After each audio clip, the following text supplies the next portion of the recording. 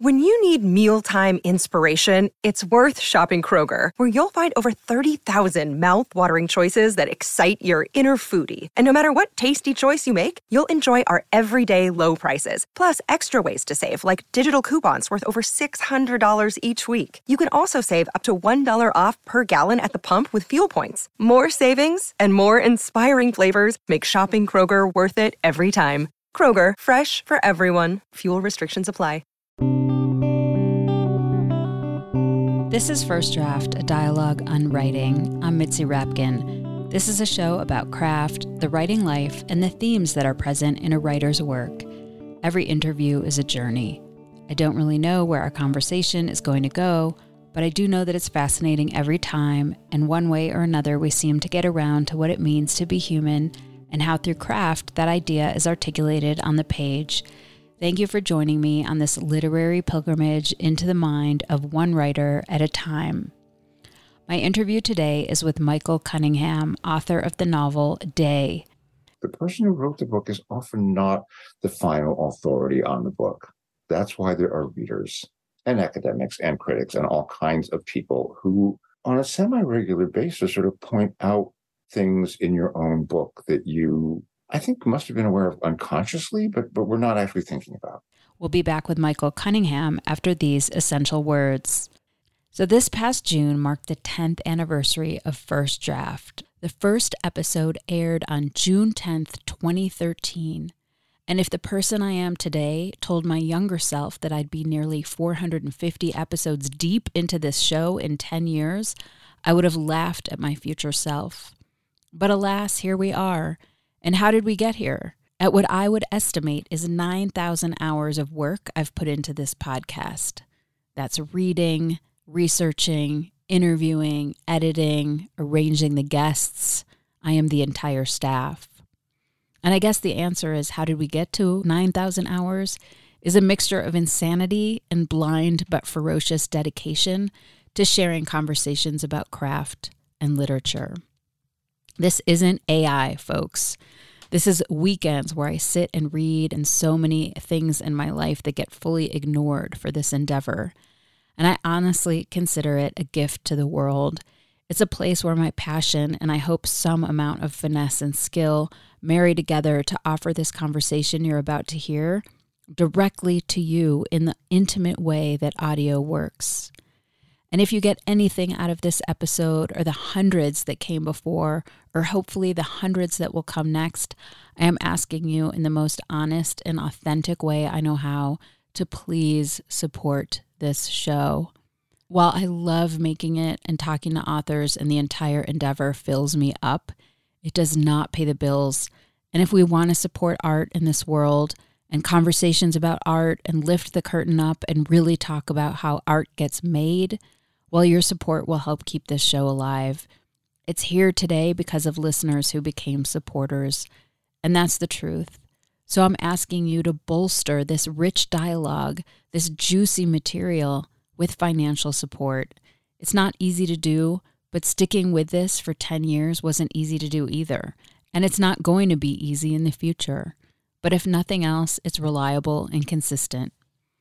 With every episode, I lean into the values of honesty, vulnerability, curiosity, and connection.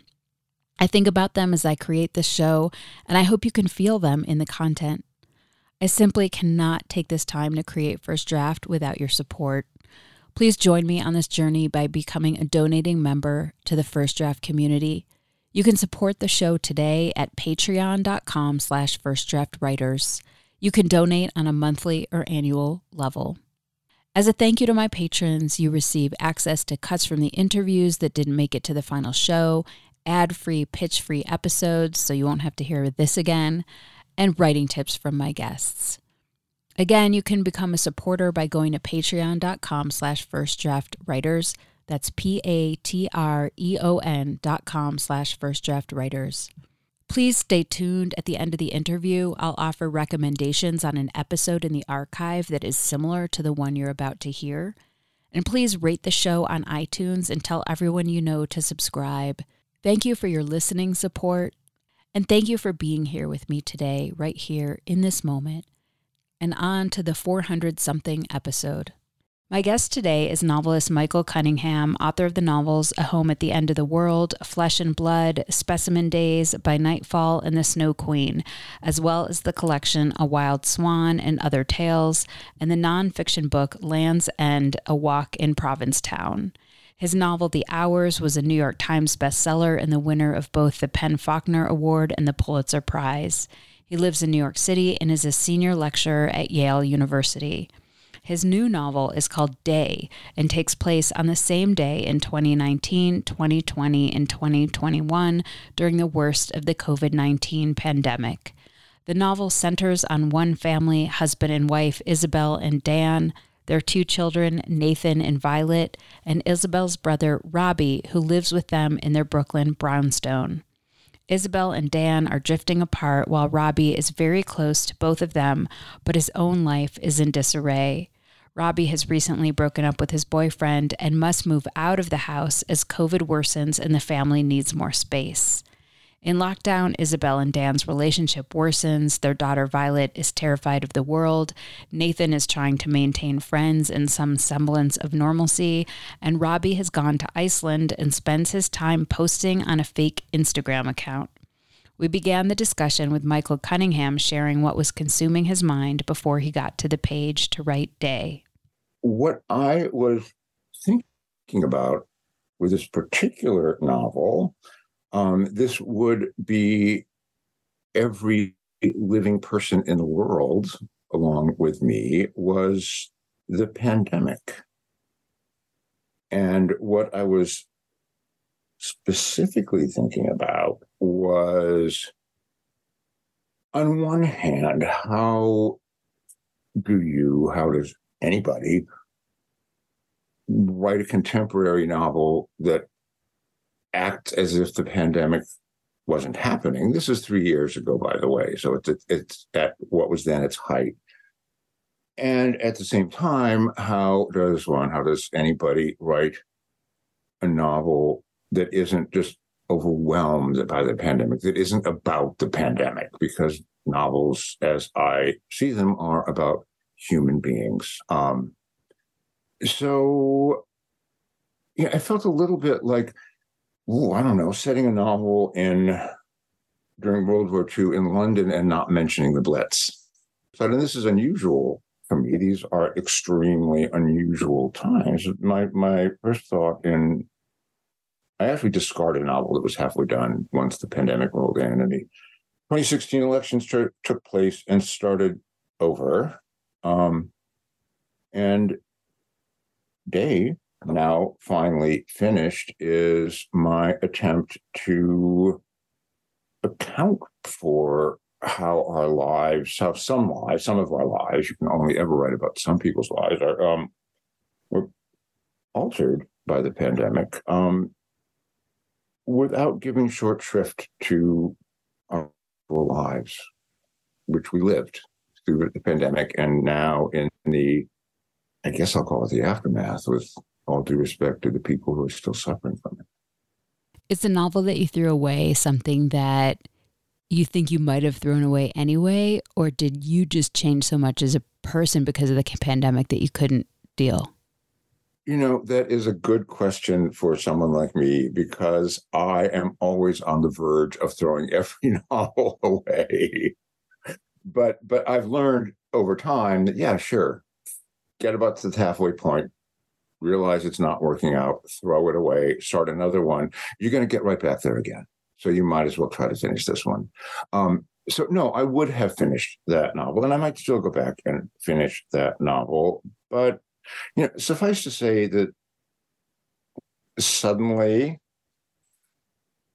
here was the pandemic, and I couldn't see a way to incorporate it into the novel I was halfway through, and I couldn't, nor could I. Anyway, that's why I kind of put that one away, and we'll see if it comes back or not.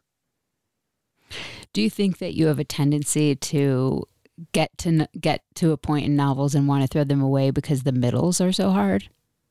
I do. Middles are hard, but for me, it's more like this. I will get somewhere near the middle. Ergo, the point at which the novel has begun to assume its shape. It's begun to be, it's by that point, it is this and not that. And for me, that seems always to involve a certain sense of panic, because I feel the novel closing in around me. I feel the discrepancy between the novel I'm writing and that impossibly great novel that I and probably no one could write, because it not only uses language to its ultimate levels, it transcends language. It includes whale songs and the movement of the constellations and pure feeling that rises up off those kind of that kind of unreasonable expectation. And I actually have to get through that. I actually have to find a way to reconcile myself to the fact that it is this book. It contains what it contains, but it entirely omits the Crimean War and interstellar travel, not to mention whale songs and the movements of the constellations.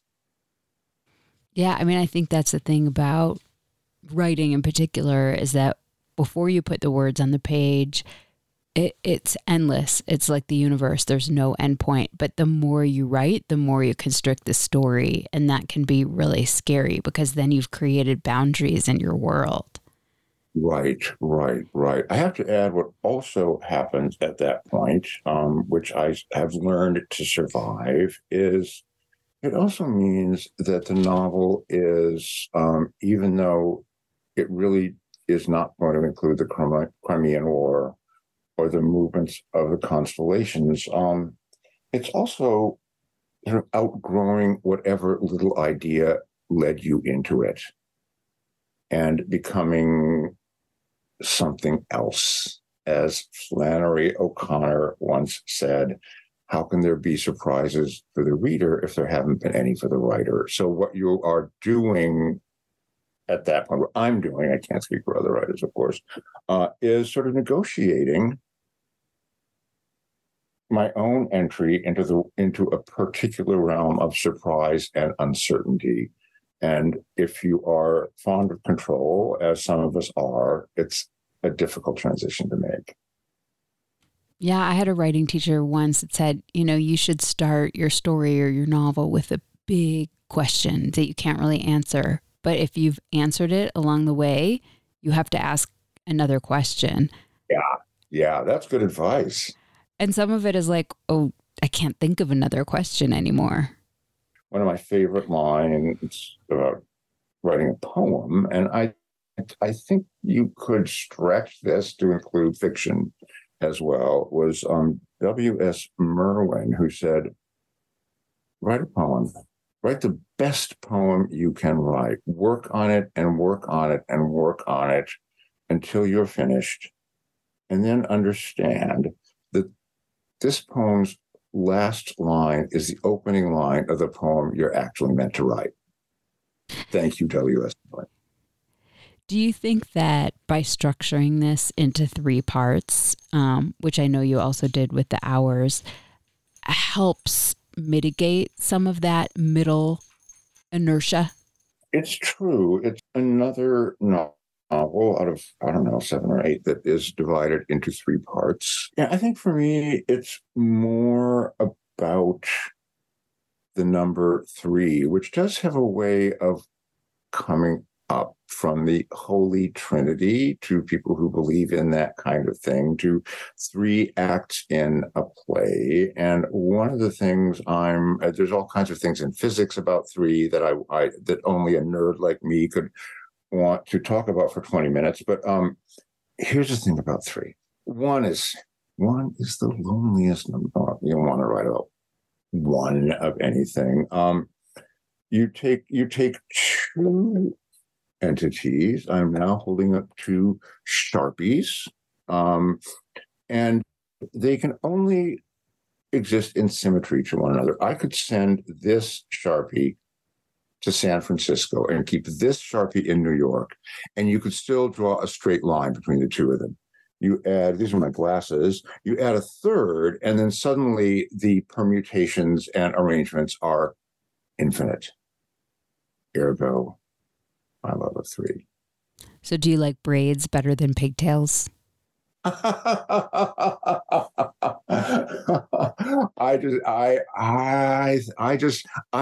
just think we should all let our hair grow as wild and as long as we possibly can, and resist any temptations to tame it into any configuration.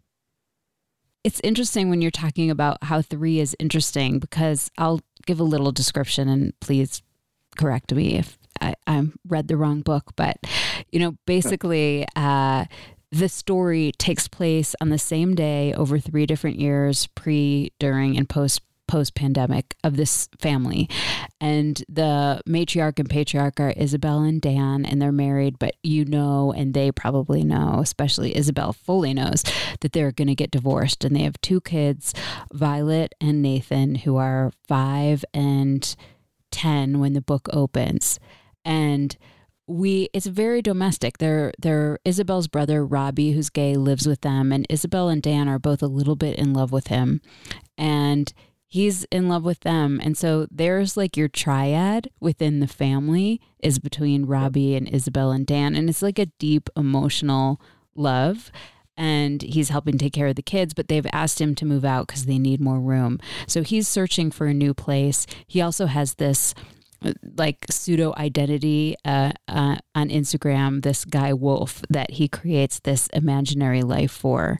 And we're just seeing them in New York with all their domestic issues and the ways that they're dealing with living in a small apartment and losing this love of their life to another place that they just sort of had to leave him.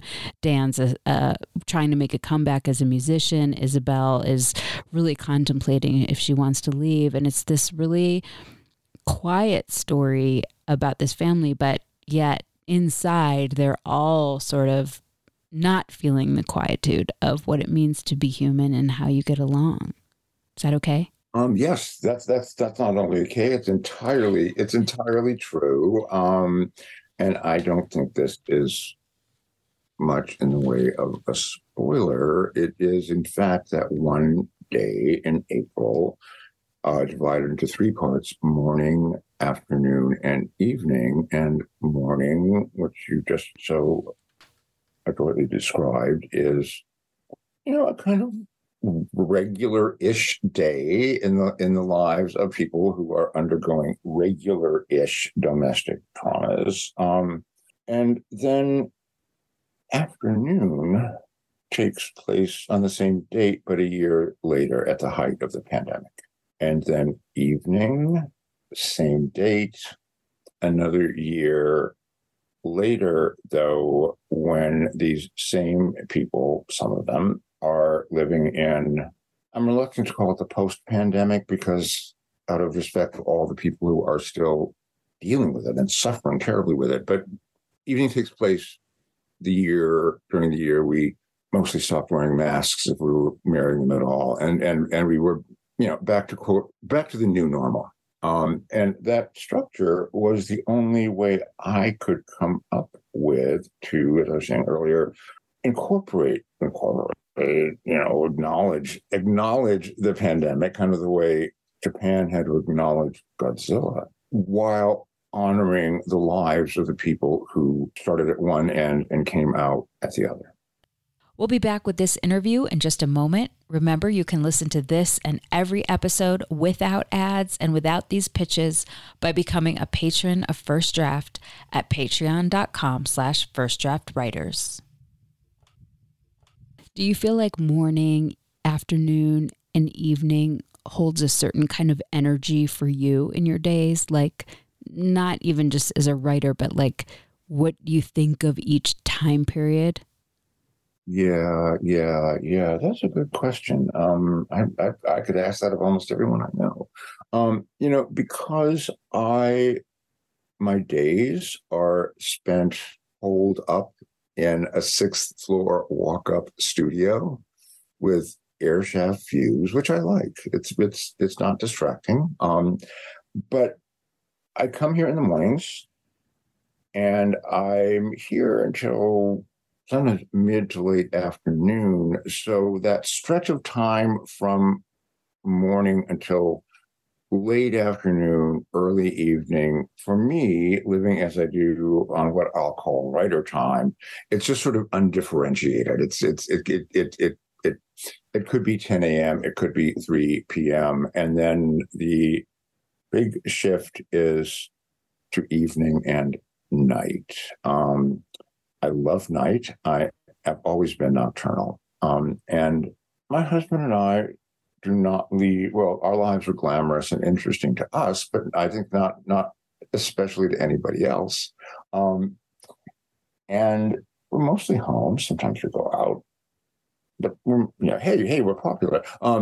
But we're mostly home, and he, being extremely not nocturnal and having like a regular job that he has to get up for in the morning, he often goes to sleep a couple hours before I do. And I then relocate to this sort of day bed in the living room and turn on the one lamp. And then it's night. And then it's just me in this little pool of lamplight, in the darkness, in the quiet that pervades where I live in Brooklyn after a certain hour. So it's a long way of answering a relatively simple question, which is, for me, it's kind of like there's day and then there's night. Those are the two periods of the day. Well, I love that in the book it had to ratchet up in a certain way and then kind of open to different possibilities kind of in the middle of the day. And yeah. I mean, it's something I noticed when I was reading it in the morning as we're moving towards afternoon. Mm-hmm. So in the first part, I noticed that every ending, because it's kind of like it's a mini book within your book, had this way of opening and looking off into the distance and to look at their characters' desires in the way that I felt like some of these endings could have been endings to short stories. Like one, if it's okay to say, like one character was just dreaming of escape and wondering like who wouldn't want to load up the car and move on. And the daughter saw sort of like a dog in the distance and time and space was going towards her. And one character was like wondering if she did leave, like how would she change her names? I don't know if it's something that you were very conscious of, but when I read this, I was like writing notes furiously, like, look what he's doing at the end of these.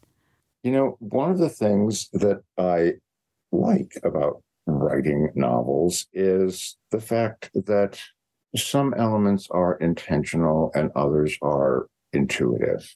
You're exactly right. Each of the three sections opens up, opens out, and then sort of flies into the relative concreteness of the next section, almost as if in theory they could be three different very short novels. But I wasn't aware of that when I was writing it. And this is why, although I like to think it can be informative in some ways to talk to the person who wrote the book. The person who wrote the book is often not the final authority on the book. That's why there are readers and academics and critics and all kinds of people who, on a semi-regular basis, sort of point out things in your own book that you, I think, must have been aware of unconsciously, but we're not actually thinking about. It might be instructive too for people who are listening who are writers that, maybe there's something about making sure in the first third, although I hate rules, that you're opening something up and then in the middle, which can be really the hardest, you're finding ways like not in a bad way, to like shut it down, to limit the possibilities so you can move towards an ending that isn't necessarily prescriptive or final. You still maybe want an ending that opens up the story, but maybe for the characters you're creating more limitations or something.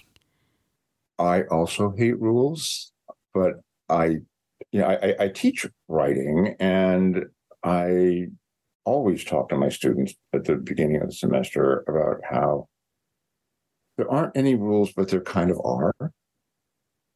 Or rather, let's say there are storytelling principles that seem to have stood up more often than not. Please take whatever I say along these lines only as something that has proven to be a reliable hypothesis. And we did this exercise just a couple of weeks ago. I have them do writing exercises before they start writing full stories. Okay, write a page, an opening page that in some way or other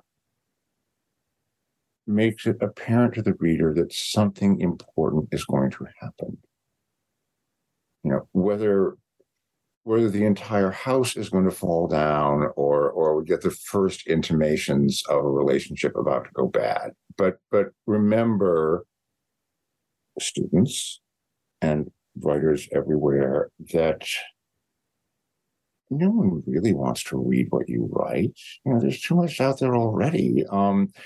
And you really need to make it apparent early on that this is going to be worthy of your attention, you hope. So yeah, get to it and then keep it alive. I think part of the problem with middles is it's too easy, if you are a new writer or an old writer, it's too easy to sort of think of the middle as the part of the story that keeps the beginning from colliding with the end. And you want to remember that narrative, like life, is full of surprises, and you want to think about something needs to happen in the middle that turns things around. And this is where the professor kind of says, I don't know how you do that exactly, but do it. Remember that every section of any story is a living thing and treated as such. And don't, because if your attention starts to waver, if you start to feel, oh, no, I already know this, trust me, the reader will. What you did a lot in your middle, which is, I think, in sync with the pandemic, is you had a lot of emails, a lot of letters, Wolf's posts on Instagram. Robbie ends up going to Iceland because that's what one does. And he is, really one of the ways that Isabel, his sister, really connects with him is only through any posts he has on Instagram and letters they're writing but not receiving from each other. So you have a lot of borrowed form in the middle, which is, both showing like the claustrophobia, like she's writing letters to someone in the same house as her because it's really difficult when you're just so entrenched with each other. During the pandemic, we had to be more thoughtful. We were more isolated. And so it shows that isolation in a way as well. This is a really good chance for me to give proper credit to my brilliant editor, Andy Ward at Penguin Random House. Because in the draft I showed Andy, that middle section was entirely texts and emails and letters. And Andy sort of cracked the whip and said, technically, sure, isolation and everything, but we lose the emotion. It goes blank if the entire middle section, here's middles again, is just people texting and emailing each other. And I went back, and although it is more full of texts and emails and letters than most sections of most novels, I also added narrative in order to keep it from going sort of flat. I'm especially glad to be able to acknowledge Andy. And I also had enormous help from my agent, Francis Covey, because if you are lucky enough to survive to the end of writing a novel, you, the writer, get whatever attention you get. You get to be on cool podcasts like this, and your editor doesn't, and your agent doesn't. And I just cannot overemphasize, certainly for me, how much difference those people have made in the very essence of the book we're talking about now. I wanted to ask you about the relationship between Robbie and Isabel and Dan. In the very beginning, you say Robbie's in love with Isabel and Dan, or the singular creature they've become. So they're kind of like an amoebic thing, but it's also the way in which Dan and Isabel love Robbie. You know, for Dan, in some ways, Robbie's the love of his life more than his wife. And what interested you about this? Well, I'm always interested in doomed love. I mean, hey, who isn't? And I guess I'm also maybe especially interested in the various forms of love that don't fit the sort of how to put this, traditional romantic formula.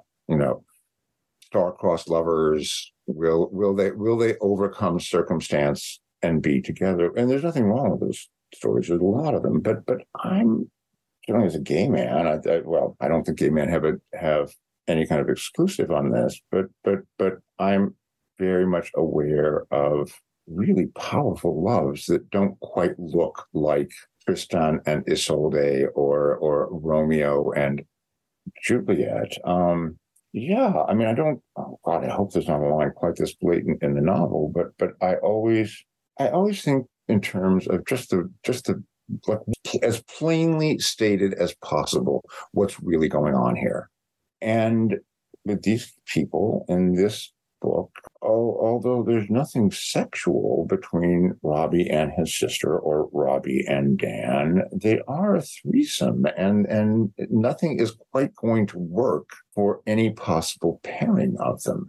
I think what's interesting about your writing is that you find ways to articulate these emotional truths, but you also are asking some work from the reader of the subtext of the plot. Like there's things that you don't really name that the reader can put together. Does that make sense to you? Like there's some COVID spread in there that where you never exactly say what happened, but the reader can figure it out. Whereas emotionally, you're sharing more of the depth of the characters in language that's very beautiful, which in some ways that's what sometimes makes a beautiful book, is if you can name the things that are hard to name, but you don't name the things that are more obvious. Yeah. Well, for one thing, I am writing for readers who are at least as smart as I am, and if anything, smarter than I am. I trust them. I believe in their abilities to put things together. And a lot of the exposition, if you will, in most of what I write is left a little bit to the reader's, not just imagination, but creativity. I mean, this quote does not originate with me, but I cannot remember who said it. First the writer writes the book, and then the reader writes the book. There was probably somebody French who said that. But anyway, you realize that I certainly realize that what I'm offering readers is a kind of blueprint for the book they want to read, and no two people read exactly the same book. And I think it was especially true in Day, because I didn't want. On one hand, I wanted the personal to remain dominant. It still matters that your marriage is falling apart, even in the middle of a pandemic, maybe even more so. but I let a lot of the sort of day-to-day stuff happen off the pages because I just felt like in the middle of an event this enormous, we don't really need to know whose turn it is to do the dishes. We can figure that out. So I want to share I think probably my favorite lines from the book and see if you remember writing it and then talk about kind of what it means. But you write, it's in the first section. And you're talking about Isabel, and she's like not, content with her life and figuring out how to leave Dan and be a mother and love her brother. And you say, it can seem Isabel wants something bigger, something else, something less usual, something commensurate with her own capacity to want that which hovers at the far end of the visible range. Do you remember writing that? I do. I don't always remember writing everything, but I do remember writing that. Yeah. And I think this is probably evident. I mostly, maybe even always, tend to be drawn to people who not only want more than they've got, and I don't, for the most part, mean more money, a bigger house, but more powerful connection to other people. I won't go on about that, but I feel like that sort of ineffable desire, that sense that even if you have been wildly fortunate, all the people in this book are wildly fortunate when you consider what's going on for almost everybody in the world. But that human capacity to long for a bigger life, a more complete life, not necessarily a happier life, is just a part of the human condition that is especially interesting to me, with all due respect to all the people, and I know they're out there, who are perfectly happy with what they've got. They just don't seem to find their way into my novels. Yeah, I mean, as someone who often feels that, it can be a torturous way to live, but I guess it keeps you feeling alive.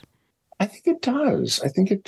I mean, I think desire is an integral part of our sense of aliveness. And might be a slightly funny thing to say, but much of my life, and ever more so as I get older, I have been thinking about what will it be like when I'm very, very old? Will I regret? Will I wonder why I did or why I didn't? And I have sort of come to the conclusion that for me, that which you desired but didn't get might very well be one of the comforts in your old age. The desire itself is a force, not just a frustration, not just a denial, but, maybe if one is fortunate enough to grow very old, maybe one of the things that you remember fondly is, remember how much I wanted that. I know in some ways I wonder if there's something holy about it. Mm-hmm. Something holy? Yeah. Oh, I think so. I guess I would say, doing a quick mental survey, that every religion I can think of, with the notable exception of Buddhism, is about desire to transcend. I know people will correct me on this, but offhand, Buddhism is the only sort of form of holiness, if you will, that is actually about negating and defeating and overcoming your desire.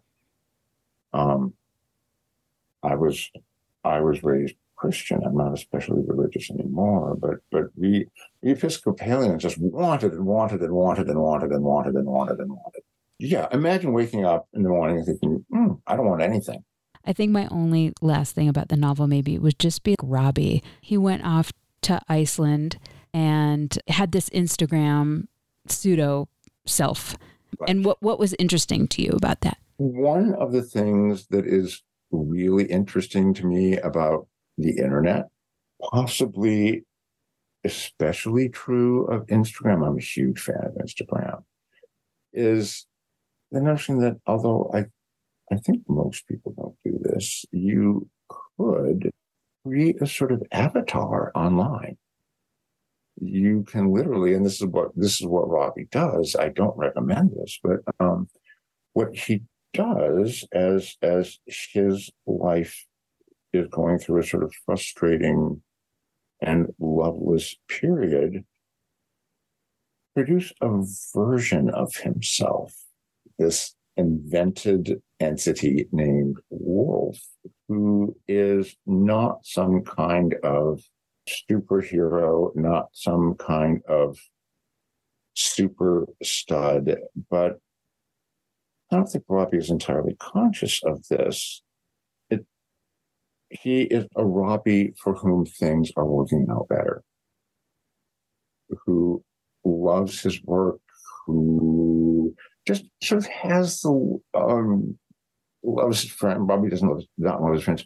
Who is Robbie's sort of projection of his parallel, slightly more attractive, slightly more content self. He creates himself, but with the lights a little brighter and the volume turned up a little bit. Was it hard writing about kids, getting the right, appropriate age thoughts and movements for them?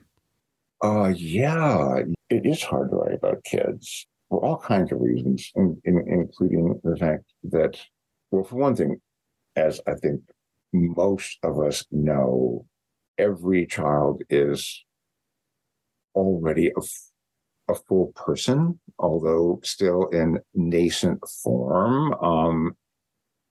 This 7-year-old may bear almost no resemblance to that 7-year-old. And yet, 99% of the time, there is a real difference between a 7-year-old and a 10-year-old. And you just have to sort of find your way with them as human beings who live within this particular sphere of development that is not so true of, say, a 25-year-old versus a 28-year-old. And I have friends who have 3 children, and I will always love them for this, among the many other reasons I love them. They actually recorded conversations they had with their children to give me a sense of, and the characters are not based on these people's children at all, but you know what I mean, to give me a sense of the cadence of what they talked about, what mattered to them, what didn't matter to them. Yeah, and that was really helpful. We'll be back with this interview in just a moment. Remember, you can listen to this and every episode without ads and without these pitches by becoming a patron of First Draft at patreon.com/firstdraftwriters.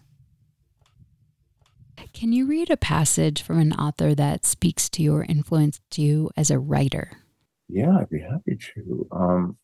I've thought about this. I'm going to read a short passage from Virginia Woolf's Mrs. Dalloway, not only because it's a great book, but because of all the great books, this one happens to have mattered to me personally more than just about any other book. I read it early. I mean, it was sort of like my first kiss, if you will. Though I think Virginia Woolf would be livid if she were to learn that I was calling her my first kiss. Sorry, Virginia. This is early in the novel, Mrs. Dalloway. Having lived in Westminster, how many years now? Over 20. One feels, even in the midst of the traffic or waking at night, Clarissa was positive, a particular hush or solemnity, an indescribable pause, a suspense, but that might be her heart, affected, as they said, by influenza before Big Ben strikes. There, how it bloomed. First a warning, musical. In the hour, irrevocable. The leaden circles dissolved in the air. Such fools we are, she thought, crossing Victoria Street. For heaven only knows why one loves it so, how one sees it so, making it up, building it round one, tumbling it, creating it every moment afresh. But the veriest frumps, the most dejected of misery sitting on doorsteps, drink their downfall, do the same, can't be dealt with, she felt positive, by acts of parliament. For that very reason, they love life. Is there anything else you want to say about that? Well, first, a very brief moment of silence, just for the brilliance of that. The kind of, one of the things I love about Woolf is to me that she occupies the precise point between lyricism and accuracy,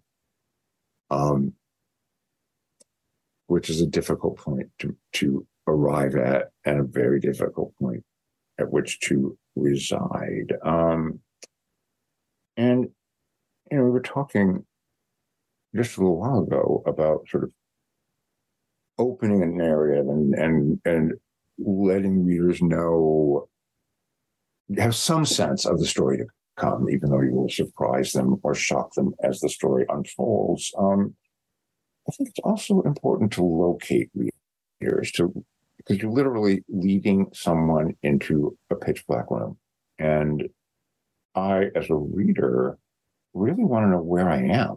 And that passage, which is maybe like 2 pages in, puts you right there. And all to the point where it almost telescopes time. It's London in the 1920s, but you're right there. Can you read something you wrote? Maybe it was tricky or hard or changed a lot from the first draft, or something you like?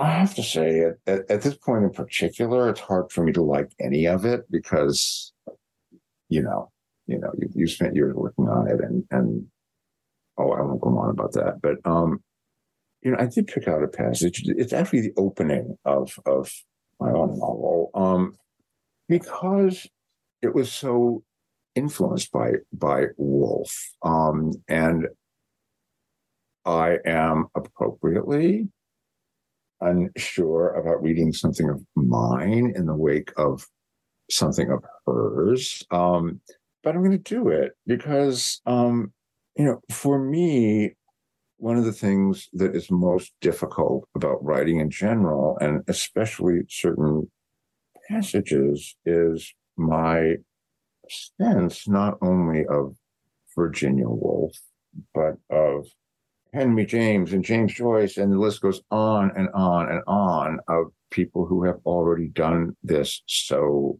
remarkably. And I really have to do what I do and do my best to silence that little voice in the back of my head that says, yeah, right, but it's not Virginia Woolf. No, it's not. So here is a passage of not Virginia Woolf. This early, the East River takes on a thin layer of translucence, a bright, steely skin that appears to float over the river itself as the water turns from its nocturnal black to the opaque, deep green of the approaching day. The lights on the Brooklyn Bridge grow pale against the sky. A middle-aged man pulls up the metal shutter of his shoe repair shop. A young woman, ponytailed, jogs past a young man who, wearing a little black dress and combat boots, is returning home.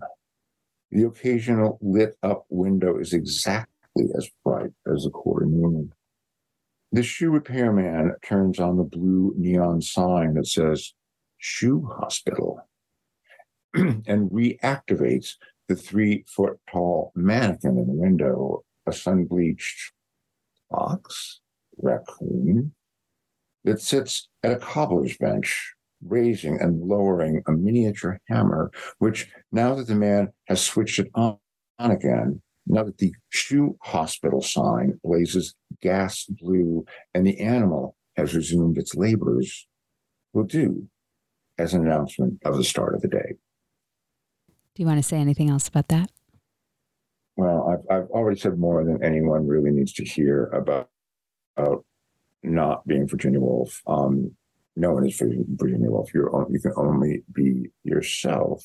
But I think all of us, or certainly all the writers I know, want to be original, but we're also just undeniably writing out of history, writing out of the books that we read. And we are, I think, on one hand, ourselves, just as we are not our parents or our grandparents or our great-grandparents, but we're also from them. And so, I just thought to read two passages that for me sort of reflect my, by now clearly lifelong attempt to both write as myself and to write as someone who was profoundly affected by another writer. Where do you write? I write in a studio in the West Village. As studios go, it's a little unprepossessing. It's a 6th floor walk up. It has air shaft views. It's very small, but I really love it.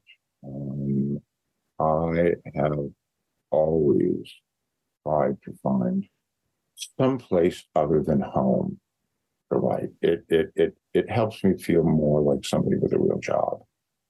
Get up, get dressed, bye honey, off to work. And if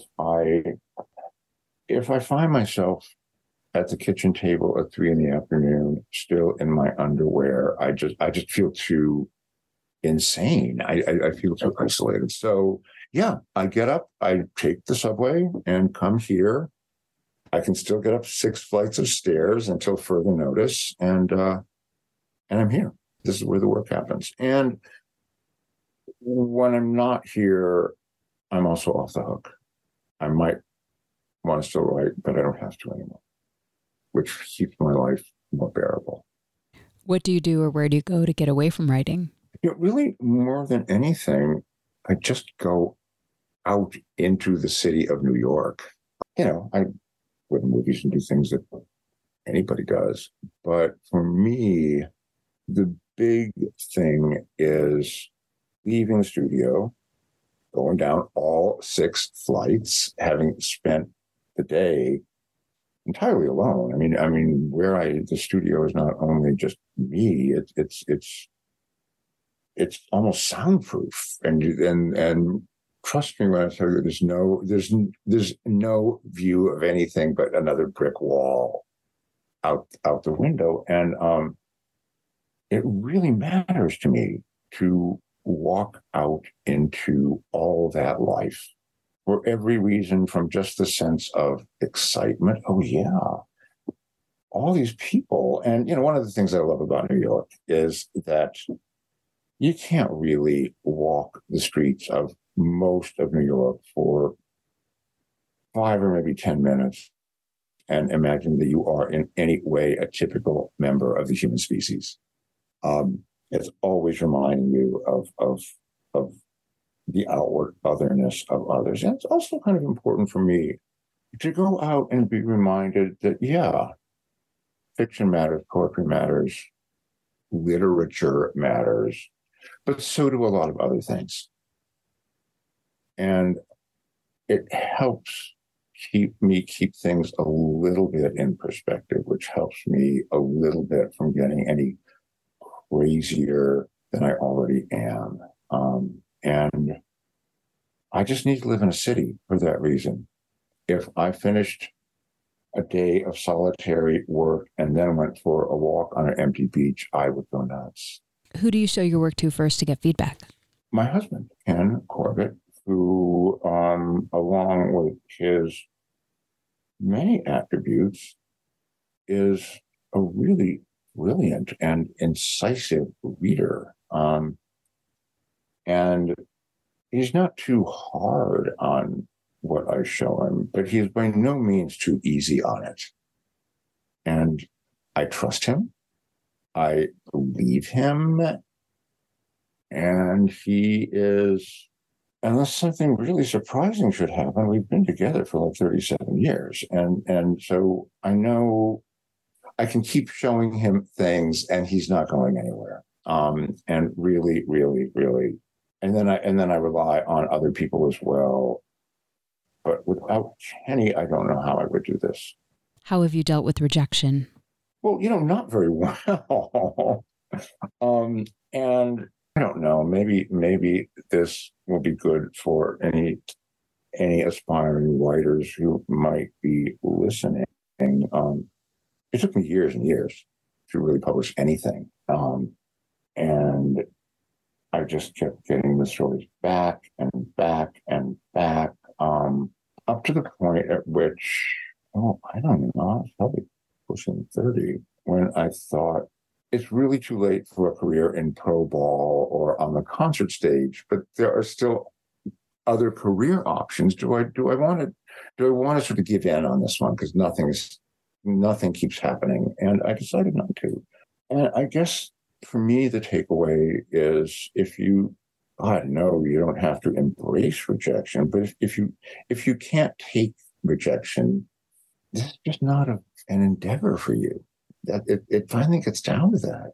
I suppose some people are very, very lucky right out of the gate, but most of us have continued to do it in the face of a lot of no. And what is your favorite word? Let's see. As much for the sound of them as for their meaning, but I have to, it's a tie. I would say transcendent and ludicrous, which have a funny sort of oral relationship, even though they mean very different things. Thank you so much for your time and sharing your book with me, and I really appreciate it. It's been great talking to you. Thank you for having me. If you like today's show with Michael Cunningham, author of the novel Day, check out my previous interview with him on his novel The Snow Queen. We talked about bad writing days, the precision of language, and accepting the novel you have written. You can find that interview in the entire First Draft archive of more than 430 interviews at firstdraftwriters.com. You can stay tuned to First Draft on social media on Facebook, Twitter, and Instagram. Just look for First Draft ADOW. You can email me at firstdraftwriters@gmail.com anytime. Remember, there are plenty of extras for becoming a member and donating to First Draft, including access to pitch-free, ad-free content, as well as cuts from the interviews that didn't make it into the final show, writing tips from my guests, books, and more. Join me as I reach for honesty, vulnerability, connection, curiosity, and insights on craft with each episode. I can't tell you enough how much each and every single dollar counts to keeping this show alive. The first tier of support is just $6 a month, so please go to patreon.com/firstdraftwriters. Coming up in the next few months on First Draft, interviews with Buzzy Jackson, David James Duncan, and Antoine Wilson. I want to send out a huge thank you to my patrons for making this interview happen. Your support makes First Draft a dialogue on writing a reality every week. Please stay healthy and safe. The theme music for First Draft was produced and performed by Murph Mahaffey. I'm your host and producer, Mitzi Rapkin. Thank you for listening.